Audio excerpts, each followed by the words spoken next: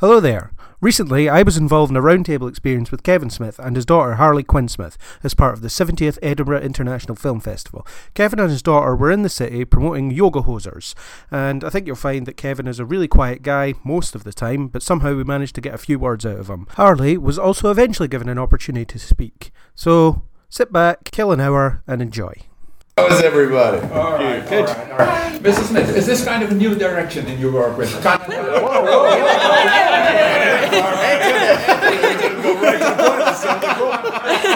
It is absolutely a new direction in my work. Not a great direction for a lot of people. These movies are a little bit different than what I call the early better movies of mine that everybody likes. But these are the movies that I've been telling people for a few weeks now. These are the Tusk. Well done. Scored.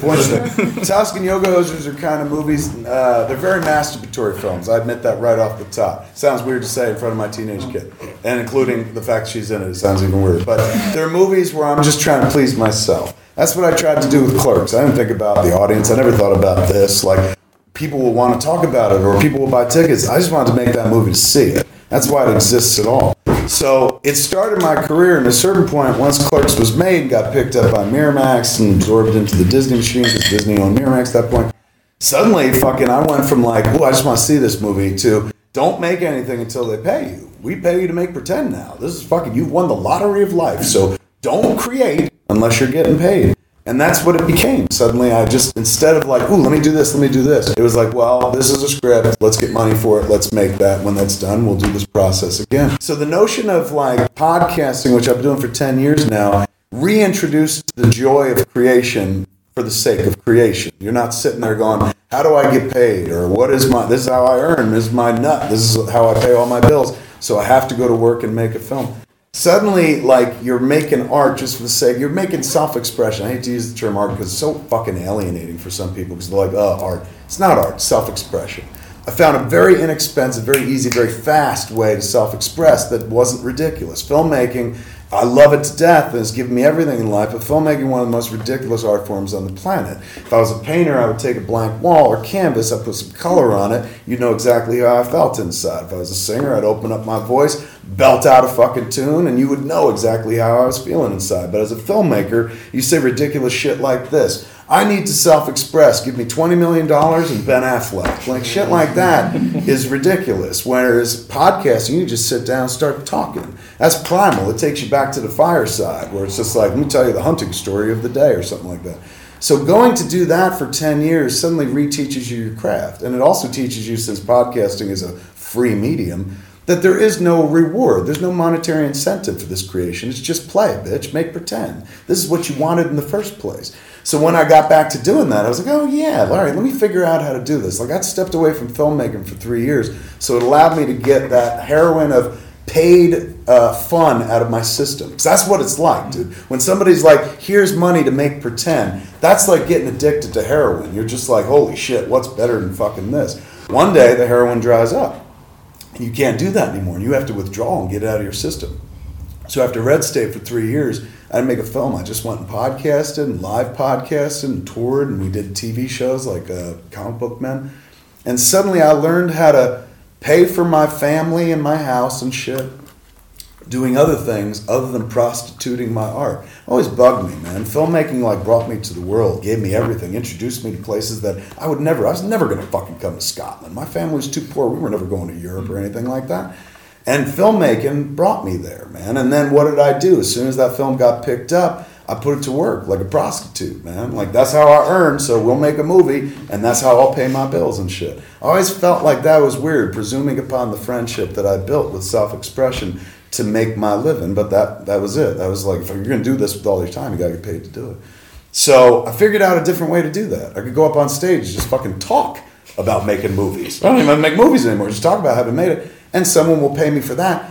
That helps me pay my bills, and that means in the movie world, I never have to sit and go, what do they want to see? What's popular? What's going to sell? And I started doing that in my career, and that way lies ruin. Jersey Girl is an example of somebody going, what works in the world? Because I'm out of the ideas that I have, and my shit obviously doesn't mainstream it. So what would be mainstream? Zack and Miri Make a Porno. I love that movie, but it's an example of me going, Judd Apatow is doing well telling the same types of stories that I used to tell. So maybe I'm going to dive back in it. This is all strategy.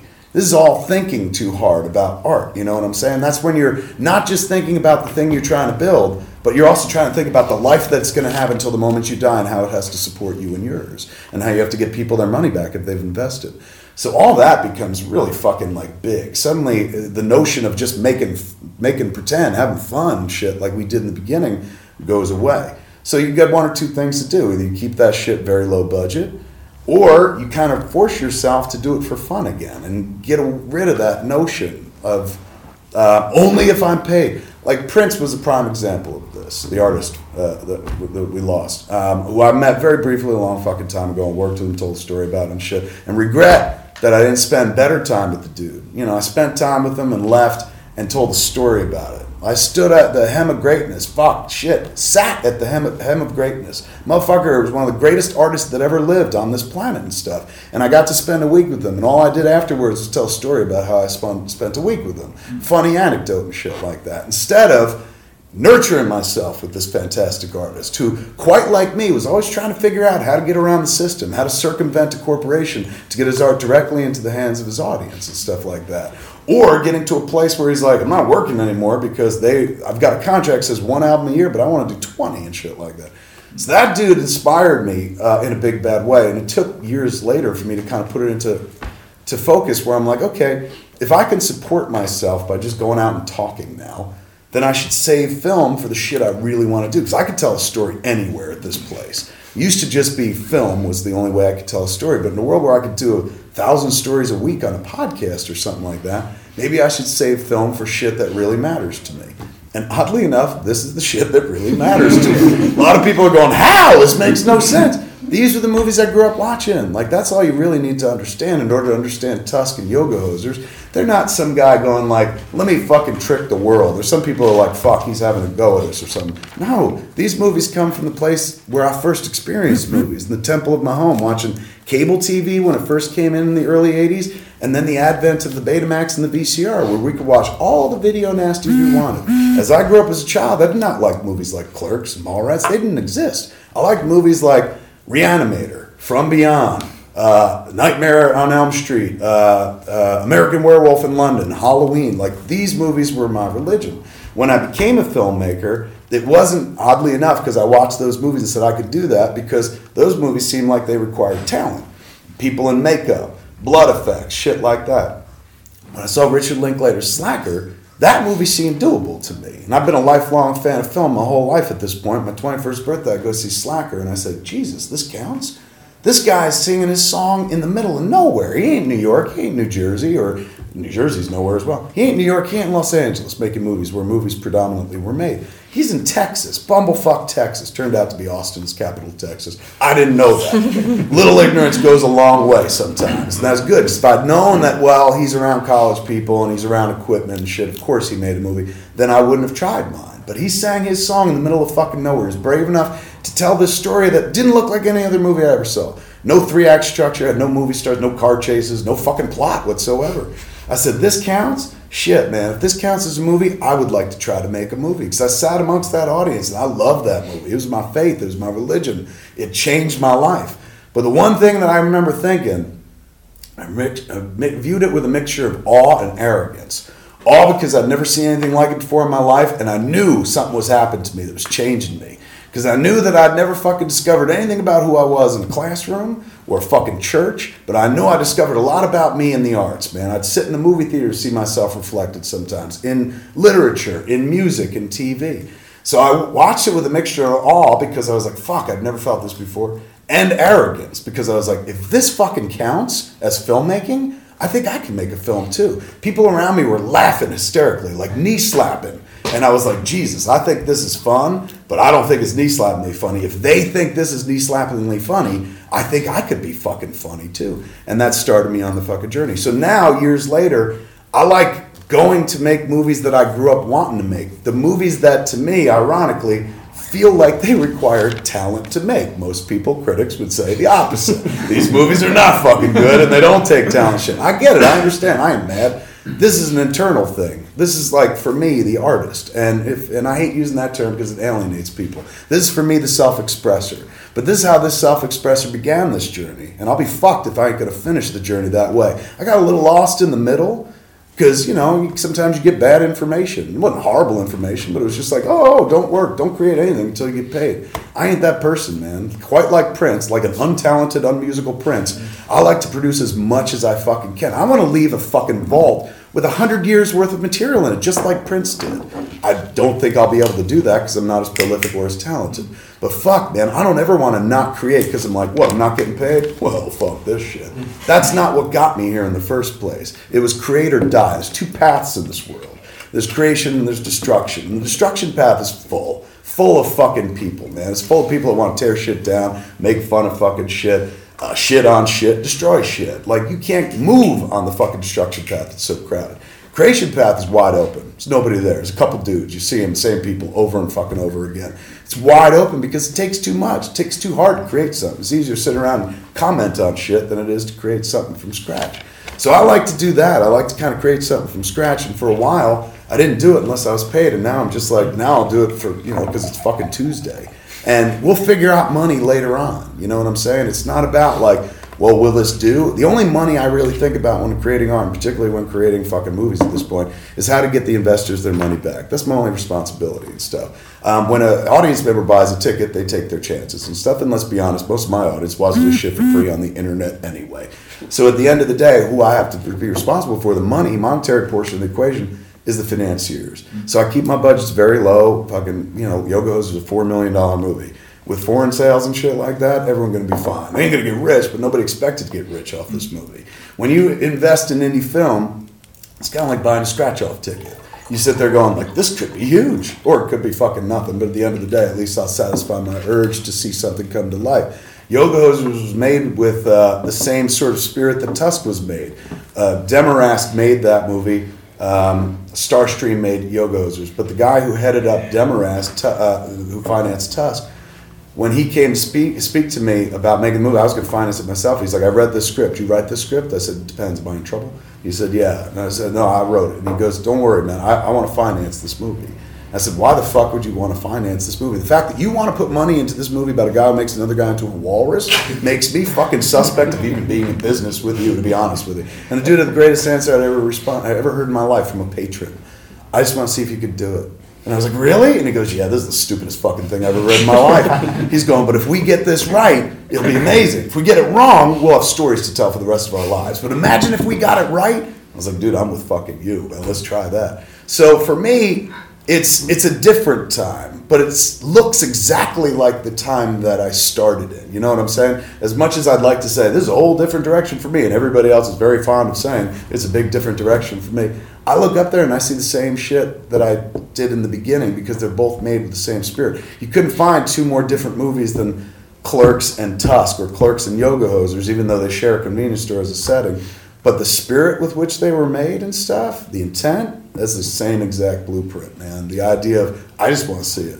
And, I keep the budget low enough where everyone's covered, then it don't matter if the whole world don't go to see it today. But they'll see it later. Like, that's the thing. I've been around long enough to know that if they don't see it today, just hang out a minute. Mallrats. Nobody saw Mallrats. It cost us $5 million to make. We made $2 million when it opened up. That was it. Died, went straight to home video. Now that's the movie that people talk to me about the most, and that movie's got such a long tail, we're making a series of it now, a TV series. So you never know what it is. Like, in the moment, I've lived long enough where I don't get mad anymore. I used to get mad at critics when they attack the flicks, because the flicks used to be pulled from my real life. Like Clerks, I worked at that store. That was me. I was Dante, my friend Brian was fucking Randall. Mallrats, I hung out at that mall. Like, same fucking things. Chasing Amy, I dated that girl. Those are my life stories and stuff. So when critics would go after those movies, it felt like they were going after my life personally. Because that's the only way I knew how to do the job back in the day. Steal from my own life, put it up on screen. Now I'm in a phase where I'm like, oh, I don't fucking steal from my own life anymore. My own life is fucking boring. I just make movies for a living. So if I were to make movies about making movies, that's very masturbatory. Way more masturbatory than what I'm doing right now. So now I'm kind of in this place where I'm like, let me just make shit up, man. Like, fucking, my favorite filmmakers when I was a kid, Lucas, Spielberg, Cronenberg, fucking David Lynch. These guys, like David Lynch didn't go, hey, you know why I made Elephant Man? Because that happened to me in high school. No, fucking, and David Cronenberg wasn't like, The Fly, that shit happened to me and my ex-girlfriend. These guys just made some shit up. So now I'm at a stage in my career where I'm like, let me just make some shit up. That's how other people do this job. This seems kind of fun. And in doing so, I can make the movies that I grew up loving and watching, man. Reanimator, From Beyond, shit like that. I love Clerks, I love Mallrats, I love Chasing Amy. They started my career, but that's what I could do. I couldn't make these movies yet, and a lot of critics will tell you shouldn't have ever made them. But that's like saying I should have ever made Clerks. It's subjective, right? Like I remember we had a screening of Yoga Hosers in New Orleans, touring the movie around. During the Q&A, and I told them before the movie, I was like, there's no right way to receive this movie. There's no right answer. If you don't like it, believe me, you're totally entitled to it. So this movie's very much for me, so I would understand if you don't like it. So I've had people come up to me and fucking say, Tusk is the most brilliant film you've ever made. And I'm like, isn't it? And I've had people come up to me and be like, Tusk is a piece of shit and you owe me money. I'm like, isn't it? So I cover both ways. So I told the audience that after the movie during the Q&A, there was a guy that got up and was like, remember when you said there were people who weren't going to like this movie? I said, yeah. He goes, I'm one of those. I was like, right on, man. Tell me about it. And he's just like, I think this movie never should be made. I think it's objectively terrible. And I was like, well, I could agree with you on objectively terrible. Well, I might say subjectively, but whatever. You're totally entitled to your opinion. You paid money. You paid more money to see this than you paid to see a normal movie, so you're totally entitled to say whatever you want. Because people kept trying to shut him down. There's a motherfucker in line behind him going, you want me to kick his ass? I'm like, fuck no. He's just talking about the movie. Let him say what he wants. But the dude was like, I think you never should have made this movie. And I was like, all right, that's where we differ. You're totally cool to not like this movie, man. But like saying that you feel it shouldn't have been made, all these other people fucking had a good time, dude. Like, just because this ain't your cup of tea doesn't mean that it's fucking not everyone else's cup of tea. I'll tell you what, I've been doing this job 22 years of my life. There are motherfuckers who hated Clerks. He's like, that's impossible. Clerks is a great film. I was like, you say that. But I can introduce you to a lot of people who said that movie's a piece of shit and I ruined cinema. And they still feel it today. Who's right? Who's wrong? Doesn't fucking matter. I can't win over everybody. Can't make everybody like what I'm going to do. So I stopped trying. At a certain point, my career was all about, like, please the critics, because we came up through Miramax, and Harvey Weinstein raised us. Me, Quentin, fucking Robert, everybody in the Miramax family. You kneel at the altar of critics, because that's the only way anyone ever hears about these fucking movies. So for a long time in my career, I would make movies for them. And that's not how I got started. I made a movie for me, and that introduced me to the world. Mallrats, Chasing Amy, those are for me. Then I started making stuff for other people. Well, Dogma was for me as well. Then I started making stuff for other people. So now, I'm just making it for me again, because that's what put me in the pure place. And that's what got me here in the first place. And I know that way lies ruin. That means that you're going to lose a lot of people who are like, I like what you used to fucking do. Life is long. Like, I don't get nervous anymore. I used to get nervous when people are like, I don't like what you do anymore. Now I'm just like, you wait a minute, it's going to change. I've been here long enough where, like, I don't even do the same shit I used to do last fucking week. So at the end of the day, if you don't like this, thanks for taking the ride you've taken so far. I hope you jump back on the bus somewhere in the future. But I get it. I'm in a place right now where I'm doing something for me. Maybe it's not for you. Doesn't mean it shouldn't be made, though. That's crazy talk. Like, that's madness. Telling somebody they shouldn't self-express, that's crazy. Like, why would you want to take away someone's voice? You may not like the movie. That's great. It's your prerogative. Shit on it. Say whatever you want. But to turn around and tell a motherfucker you never should have made this, that's ridiculous. So I was like, dude, I can't give you your time back. I feel bad. Clearly you feel like you've wasted 85 minutes and shit like that. So I can't give you your time back. I said, I can give you your money back. So I pulled out $40. I put it on the speaker. And I was like, that is totally yours, dude. He goes, I don't want that. And I was like, please. It will make me feel so much better to know that you at least got your fucking loot back. Like I said, can't give you your time, can't give you your dimes, man. He's like, no, I don't want that. And I was like, dude, seriously. Like I just said, no strings attached. This is for you. And he didn't. He walked away, sat back in his seat, and did this. And I was like, you don't understand, dude. This is a prize. Like, this allows you to go tell the story for the end of from now until the end of your life, where you're like, not only did I tell that fat piece of shit I hated his movie, I made me give him my money back. I said, you're missing out on something. He goes, no, he just wanted to fucking sit there and hate it. It was worth $40 to sit there and fucking hate it. And, you know, as much as I'd like it better if he, paid $40 and loved it or something like that.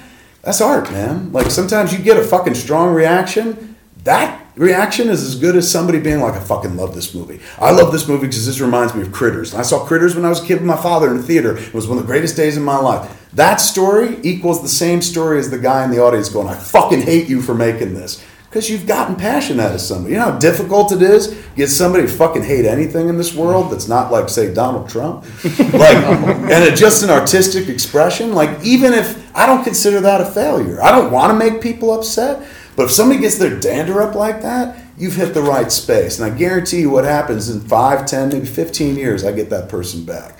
People that hated Clerks today tell me about how much they hated it. Because I was in fucking film school and I watched that movie and you broke every fucking rule that they told us we had to follow. And somehow you were fucking popular because of it. So I hated that movie. But now I understand it and I watch it and I want to be that fucking person who does the same thing, just does whatever they want to do.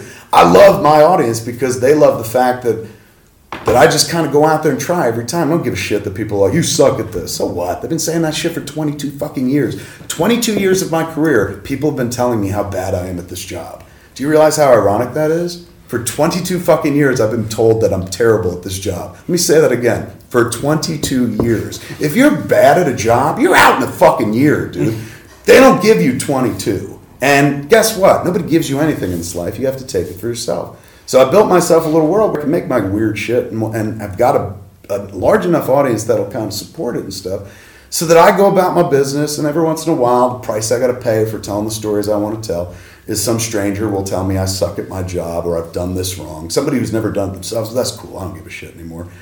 That's a small price to pay. Are you kidding me? Fucking like what? I'm going to wait for universal approval to tell the story? It'll never get told. Never in a million years. So it's worth it, man. Like sometimes you got to cross a bridge to get to where you're going. And that bridge, the bridge where people are like, this sucks and you ain't like you used to be. I'll cross that bridge because at least the other side of that bridge is the thing I desperately wanted to make. Because what's the alternative? That's what I always tell myself. Like, all right, like fucking we went to Sundance. Movie played great, Yo Gozers did, and the critics were like, fuck you, and fisted the movie really hard and shit for the next 2 days. We expected that, and I didn't, it didn't fucking faze me or anything like that. But in a moment like that, sometimes you read like fucking the 6th terrible review and shit. One said, he put his daughter in this movie and that's tantamount to child abuse or something like that. It's a clever line, it's funny. But when you read that, you're like, fuck, should I bother doing this in the first place? And then I have that fucking discussion with myself that invariably occurs where I say, you wanted this. Like, you changed the world to make this happen. You went out and found millions of dollars. Try finding millions of dollars in real life. It's fucking difficult. You made movie stars change their fucking lives to come stand and say things that you wrote. You wanted this, and now you're going to sit here and be like, did I want this? Of course you fucking wanted this. Stand by your decision. The other thing I say to myself is, what was the alternative? Like, at the end of the day, I could read as many bad reviews in the world about shit I do as possible, but what was the alternative? To not make the thing, like that motherfucker said in New Orleans? Oh my God, I wouldn't have fucking rested. I'd probably die of a heart attack. To live not knowing what it would have been like the unexamined life is not worth fucking living. Plato told us that, I believe. So the notion of not doing the thing that's in my head and heart and I'm capable of doing, and I could pull the means together to, and simply not doing it because I'm afraid some motherfucker I'll never meet is like, he sucks. There's no contest there. The whole world can tell me how bad I suck. I still get to make the thing I want to make. And at the end of the day, what I'm doing now that's no different from the beginning of my career is I'm making the movie for me, not for anybody else. And that's the easiest and safest path. Because I can't guarantee I make you like the movie, you, or anybody like that. I can guarantee I make myself happy. That's why I call the movies masturbatory. So you can't bet how the audience is going to be. Shit, man, even a Marvel movie can't bet on how the audience is going to behave. They can feel pretty good about shit. Like by the time Avengers 2 comes out, they're like, we think we're going to do all right. But they don't fucking know for sure. Nobody can guarantee that thing. Shit, remember when fucking The Dark Knight Rises came out?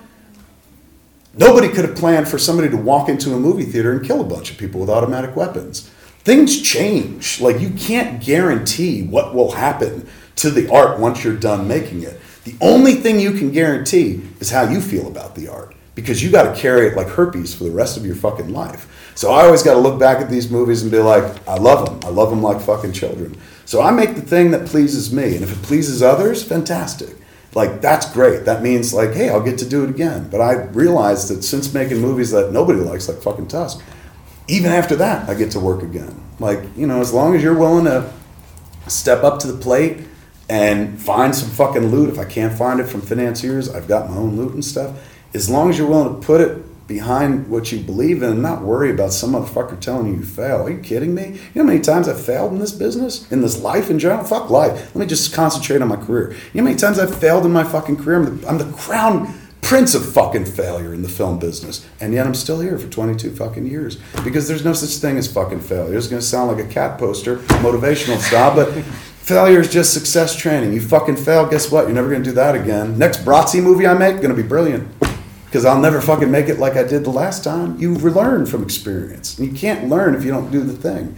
So I'll take failure 1,000 fucking times over not doing the thing because I was too scared because we might have failed. Like, you know, I'll remove the mystery from it, man. Like, you're always going to fail for somebody. Somebody's always going to be displeased with your self-expression. So you might as well make sure that it represents you as best as possible and make sure that you love it. Because at the end of the day, you're the one that has to live with it forever. People see a movie and, you know, in the moment it comes out and they're excited about it and stuff. But they'll look for a new movie tomorrow. This shit's fucking disposable, man. So at the end of the day, I can't make a movie and make sure you're happy, or you're happy, or you're happy. That way lies ruin. I can only make a movie and make sure I'm happy and hope that everyone goes along with it. So kind of the long answer to your question. I'm kind of in the exact same place I was when I began. So you're talking about making things for yourself, but obviously in the past you have made things for other people. You know, when you wrote comics like Green Arrow or Spider-Man or Daredevil. So how do you? That's also for me. Yeah. Like, because nobody at DC going, please come here and do this. Like when I first got into the business, I used film to get into comics because I loved comic books and I wanted to write them, but I didn't think I could ever just get a job writing in comics because most of the best comic book writers were British. So I wasn't, so I was fucked. You know, so film seemed easier to get into, and film was. And then because of film, one of the first things I did was tour DC Comics, and I pulled off. That sounds horrible, or sexy, depending. I pulled aside this Darren Vicendo, who was the editor of Green Arrow at the time. And the book had like fallen way deep in sales. It was like out of the top 100. And I was like, dude, I honestly think if you give me a chance, I could put that book in the top 20, man. Let me write that comic book. And he's just like, you make movies. And I was like, yeah, but I would love to write comic books. He's like, they don't pay. And I'm like, I don't give a shit. Because there was a guy who I saw do it for me. You can only, if you see it, you can be it, right? That's what they tell us. I saw a dude, Jeff Loeb, who is part of the Jeff Loeb, Tim Sale fucking team that gave us, you know, Dark Victory and fucking amazing comic books. And Jeff runs Marvel's TV division now. So the Daredevil TV show and what was the one with the name escapes me. Alias, but they don't call it Alias. Jessica Jones. Not Alias, that was another show. So he's in charge of those shows. And he come from comics. But prior to comics, when I was a boy, he come from movies. He wrote, what was that flick with Arnold Schwarzenegger? Not Terminator, but the Commando. And he wrote Teen Wolf. And I remember seeing his name as a screenwriter in films. Like, this man writes films. Then one day I saw his name on a comic book. And he was the first person I ever saw came from that world, went to that world. It sometimes goes reverse, where people come from that world, wind up in film. Nobody from film was ever coming over to comics. It was a fucking children's medium or some such shit. But I saw that dude do it. And I was like, if I could ever get a chance, that's what I would fucking do. So when my films got picked up and suddenly I had a foot in the door, first thing I did was do that. I was like, hey, I make movies. Can I write comic books too? Because I'm legit over here, so I think I could bring you some people. So I had to come with an offer. It wasn't like, I'm a great writer. It was like, I could bring an audience. And sales will motivate anybody. If you could tell people, like, I could bring an audience, they're like, all right, I'm listening. But if you tell people, like, I'm going to do something, I don't know who's going to be there, people are like, well, that's a little off-putting. In comics, I could tell them, like, I think I could bring the audience from my movies to this. It's not a big audience because it's only indie films, but nobody reading comics right now, so boom, this could work out. And it was because of Jeff Loeb, and because of him, then I became the guy that went over. Now, in history, when they talk about these things, like Joe Quesada talks about the growth of Marvel, the rebirth of Marvel, he likes to point to that era. He's like, our Daredevil book is what kickstarted everything. And, you know, it's very kind of him to say that because we're all involved in it and shit, but I always ask him, I was like, dude, you better back that up. These motherfuckers are going to think you said it because you fucking drew the book. He goes, bullshit. You came from the world outside of comics, and you came to work in comics, and you defended comics and talked about comics and blew them up and made movies about fucking comics and shit like that. So at that point, man, there's the turning point. He's like, we live in that world now. We live in the world that Mallrats kind of depicted. And he's like, and I'm not saying you single-handedly did it, but you coming over and being like, this shit's cool. It don't matter that, you know, you think it's for kids. Fuck you. You know, but at that point in our lives, most people thought comics were for children. But I was like, this is as good as literature, it just happens to have pictures. And stood up for it. And so other people started making the journey too. Joss went over from fucking TV to writing comics as well. Then you start seeing a lot of them go. I blame Jeff Loeb and Sam Hamm, the guy that wrote the first Batman movie with Warren Scarn, the Tim Burton one. Yeah. He did a run in Detective Comics called Blind Justice, and that blew my fucking mind. I was like, this person works in movies, and they're willing to work in comics? That's possible? If you could see it, you could be it. If you could see representation, it's important. It's weird to be a middle-aged white man talking about representation, but the only reason I'm here talking about it is because 22 years ago, when I was not a middle-aged white man, when I was just a fucking dopey comics kid, I didn't see representation in art. I didn't see my world reflected. Every once in a while you see a comic book somewhere, like Roseanne. The characters on the sitcom Roseanne read comics. I was like, holy shit, legitimacy, like in the mainstream. So, for me, it was, I didn't have representation for me when I was younger. I'd go to the movies, never see me up there. I wanted to put me and my friends up there, not us specifically, but the things that we enjoyed, man. It's important to see representation. It's important to see it so you can be it. Now we're in a different time. 22 years later, it's her time to see it and be it and stuff. When we talk about representation, this is what we're talking about. Not a guy who's like, I want to make a movie with guys in it. Like, they've got a lot of those now and stuff. But it began back then with me going, there's a hole and I want to fill it, which sounds dirtier than I meant it, but rather than curse the darkness and be like, there's some shit that don't exist and I wish it fucking existed, just make it. And that brought me to movies, and then it brought me into comics as well. And because of that, because I wrote comics and advocated for comics and go to every Comic-Con, 20 years later, I don't make comic book movies. Yoga Hosers is about as close as I'll get to making a comic book movie. And I have directed an episode of The Flash now this year. But even though I don't have anything to do with comic book world, most people associate me with comic book world, comic book movies. Ask him. They ask me like fucking shit I have nothing to do with it. What do you think of X-Men? I'm like, who gives a shit? What do you think of X-Men? But because I've been talking about this shit for 20 years, they're like, you represent this. So I like that. That's why I always push representation on her. For years when she was a kid, she watched iCarly on Nickelodeon. And she loved it. I said, look, I'm glad you dig this, but it's fun to watch iCarly. It is way more fucking fun to write iCarly. So if you want to have fun, build your world. You want to do that, you got to be able to write. It's not enough to be like, I want to be an actor or an actress, because then you're at the behest of others. But if you could write your world like Ben and Matt did, you can write a ticket elsewhere. If you do one more thing, add directing to that, you'll never go to anybody for a job again in your life. They'll come to you if you're free. But you could keep yourself busy from now until the end of time, and you could tell stories that you want to see, not just the same shit. Yoga Hosers came from a world of taking her to see Spider-Man, Batman, Superman, Iron Man for her whole life when she was a kid. I love these fucking movies. Why? Because I'm a man. I take her, she ain't got nothing there, not as much as I get. She's colorful things blowing up, I guess. But one day my wife told me, she's like, it's adorable that you think that she loves these movies as much as you do. I was like, of course she does. Who wouldn't like these flicks? And she's like, is there anybody up there for her? An Iron Man? Who the fuck's she looking up to? Pepper Potts, the girlfriend who runs the company? She's like, call me and bring my daughter to these movies when it's Iron Woman, Spider Woman, Batwoman, so forth and so on. And so you hear that enough in your life. Every time I tried to take her to a Marvel movie, I had to get that lecture from my fucking wife and shit. It starts to sink in. And it's no longer just a lecture, it's a reality where you're like, yeah, you're right, she didn't give a fuck about this. She can't relate to Tony fucking Stark at all. So rather than sit around for the rest of my life and be like, they should have made movies for you that I could have taken you to. I used to be a filmmaker, so I was like, let me try to fucking do one of these myself. So suddenly, the comics influence gets to play here a little bit, and people go like, why don't you make a comic book movie? Not at all. I have no interest in that sort of shit. I like doing The Flash, the TV show, because they do a lot of heavy lifting before you get there. They've had 2 seasons of that show before you watch a single episode, before you jump on an episode, so you don't have to tell people who the characters are. None of that shit, man. No backstory. You just have to tell the present story you're working on, and that's it. And you don't even have to tell the end story. It's not like telling the 3-act structure of a movie or something like that. So I like going into that world. I think I fit very well into that world because it's all about character development. Like at Flash, they got 3 things they write on the board in the writer's room. It says heart, humor, and spectacle. And they insist that each one of their scripts have that before they allow it to be made. Heart and humor I could do very well because my 3 pillars are heart, humor, and dick jokes. So I can handle heart and humor. But spectacle is not my fucking thing. Never has been. You ask anybody, they'll tell you don't fucking know what to do with the camera and stuff. Good news about TV is it ain't the kind of spectacle that has to drag you out of your couch, make you go to a multiplex. When you make comic book movies, Generally, the ratio seems to be spectacle and then heart and humor down here. Marvel does it very well. Marvel blends the heart and humor and the spectacle and stuff. But spectacle is the thing they got to put in the trailer to make you leave your fucking house.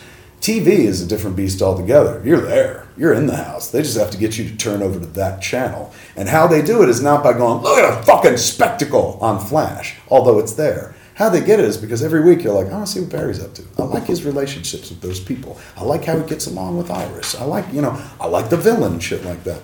At the end of the day, it's a show about a boy who solves his problems by running very fast. So there has to be some spectacle to it, but that's not what tunes us in. What tunes us in is it's a soap opera. You kind of tune in to watch the ongoing story and whatnot. In movies, soap opera don't get you off the fucking couch. Trust me, I've been trying for years and shit. Nobody watches a movie trailer of two people talking to each other, having a conversation, going, holy shit, I gotta see that. What it is things blowing up, or a giant fucking robot coming from the sky, or shit popping out of the earth, or the undead, or something like that. Those are things that make people go, fuck, that's worth leaving the house for, man. I'll pay a few bucks and leave the house.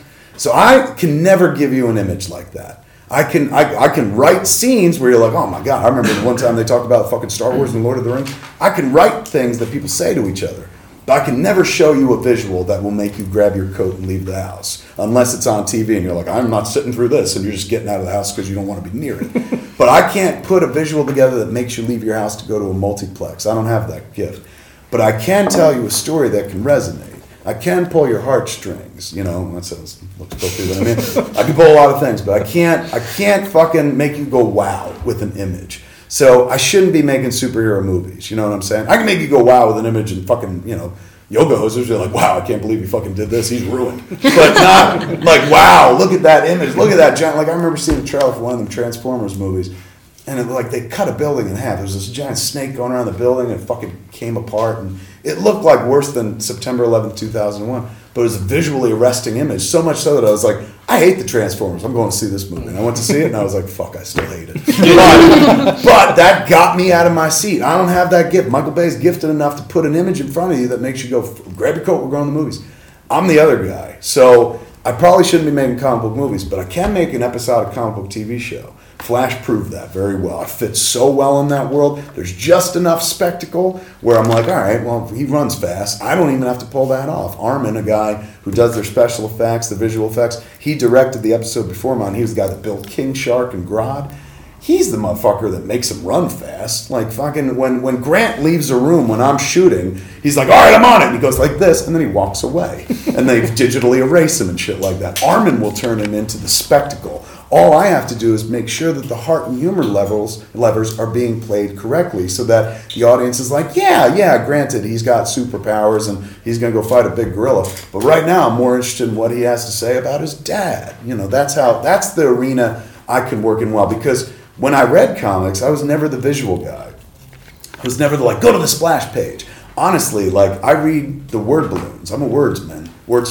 So I glances over the image, so I have a general idea, but I'm right into the fucking words. So much so that we were at the Camera Obscura Museum yesterday, and they have this experiment on the wall. I thought it was awesome. It was words colored like names of colors in their colors. So purple was in purple, blue was in blue, red was in red, orange was in orange, green was in green. Then as you went down, they wanted you to say it out loud and read each color, but not read the word, but say the actual color out loud. So if you're looking at red and it says blue, you have to say red, not blue, even though you're looking at it, and so your mind wants to say blue. And I went through it like that, man, because I look at comic books and I skip pictures and go right to words. So I'm a words person, man, in a big bad way. It kind of come through. Did you even ask a question? Well, it was more around how you would approach writing, say, Green Arrow or Daredevil, because you didn't create those characters. That's true. Yeah. That's what the fanboy muscle kicks in. I didn't create those characters, and I've never jumped off a building, and I'm chicken shit. I'm not brave at all. That's why I love writing that shit, because you can write a better version of yourself when you're writing comic books. This is why I love comic books in the first place. There are simple morality tales about the worst thing in the world fucking happening and everybody running from it except for 3 people in colorful outfits running right at it. That's inspiring. That makes you want to be a better person. Like, could I be that person in that moment? And no, I wouldn't be that person in that moment. I watched Jason Mewes 3-4 days ago. He was sitting in a chair leaning back and I was watching him do it. and I knew the chair was going to fucking fall, and it went back, and I just watched it. You know, I was like, where was my Batman moment where I could have fucking stopped it and saved him? I had my chance, and I didn't do it. So I love writing stories like that, man. So, like, you know, I was raised Catholic, so I love morality tales, but I like my morality tales have a little less nails and crosses, more capes and fucking cowls and shit. So when I write that stuff, you're just writing like the world as you'd like to see it, or you as you'd like to believe yourself you could be in a moment of crisis, which I know I never really am. So I write as a fan, and you know, it's weird because like I've never shot. I tried when I was writing Green Arrow, I said to her grandfather, my father-in-law, I was like, he's a big archer. I said, can you take me out in the yard? Before I write this shit, I should at least try this shit. I couldn't fucking do it, man. You know, he had like a compound bow, and helped me, and he helped me pull it back, and the thing went to the ground. And it makes you appreciate like how much deftness goes into the Green Archer's ability and stuff. It makes you write it that much better.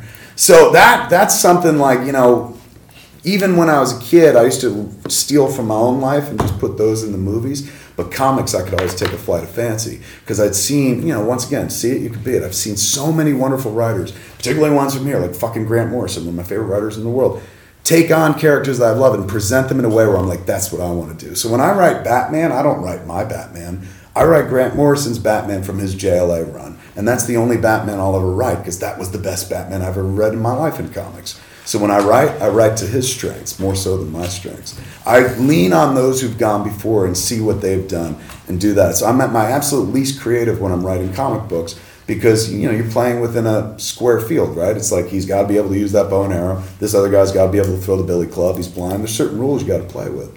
But because I've read them all and because I'm such a big fan, you could actually play. The same way, like I'm sure everybody, this happens to everybody. Over the course of your life, you watch people on TV or you listen to people on the radio or you read comic books and you say this, I'm funnier than that person. I'm smarter than that person. You're probably fucking thinking it right now. But when you do that, man, like that's a part of you that's calling you to that thing. Because you're absolutely right, but nobody's going to know that unless you take a step forward. Nobody ever comes to your house and says, would you like to write comic books? Or, hey man, come up on stage and express your feelings. You got to fucking step toward that sort of thing. So for me, I've read books my whole fucking life. The moment somebody was like, hey, you've got a job in films, I was like, take me to the comic book world because now I think I can get a job there. And in doing so, I wasn't like, let me do what I do in the movies. Like I had to reassure these motherfuckers up and down that my characters like Batman and Robin were going to talk about pussy in Star Wars and shit like that. But as long as you could show them that you could play in their sandbox and honor what has gone before, that's easy to do if you love the material. It's fun. It's not as creative as the stuff I normally do because, again, you're coloring within the lines, so to speak, but you could take them on any adventure you want. It's far better than writing a cinematic adventure because when you write a comic book, you're never sitting there going, how the fuck are we going to do these things? You hand it to an artist, and the artist is just like, I got it. And the artist puts it all together, and you see it come to life. But when you're making one of them fucking comic book movies, man, you write a scene and shit, you're like, somebody got to make all this happen. And they hand it over to a very talented director or directress, and hopefully they pull it off. So I like the comic book writing because it allows me to go ape shit and not be responsible for it. It lets me write a movie that I would never in a million years make because they're too expensive and stuff like that. But it allows me to exercise that muscle enough where there's no temptation to go to big budget filmmaking.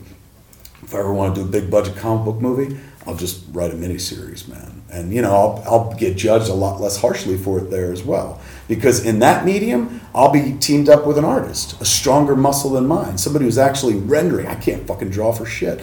So whatever I write, somebody's going to make it look even better. Like if you look at my Daredevil run and you like it, that has almost everything to do with Joe Quesada. I was the writer, but Joe was flat out the director. And I'd give him a script, man, where like there were pages. I remember one page had 26 panels on it. Now, if you know a comic book page, even 6 is a lot.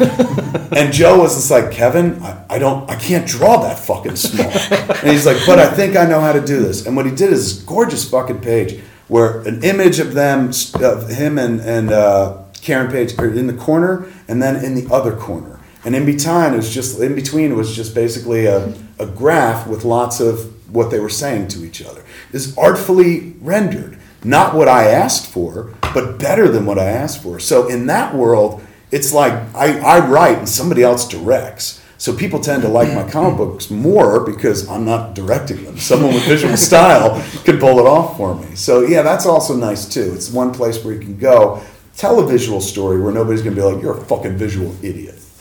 Which is what they usually say to me. You want to stop me, but I gotta keep going.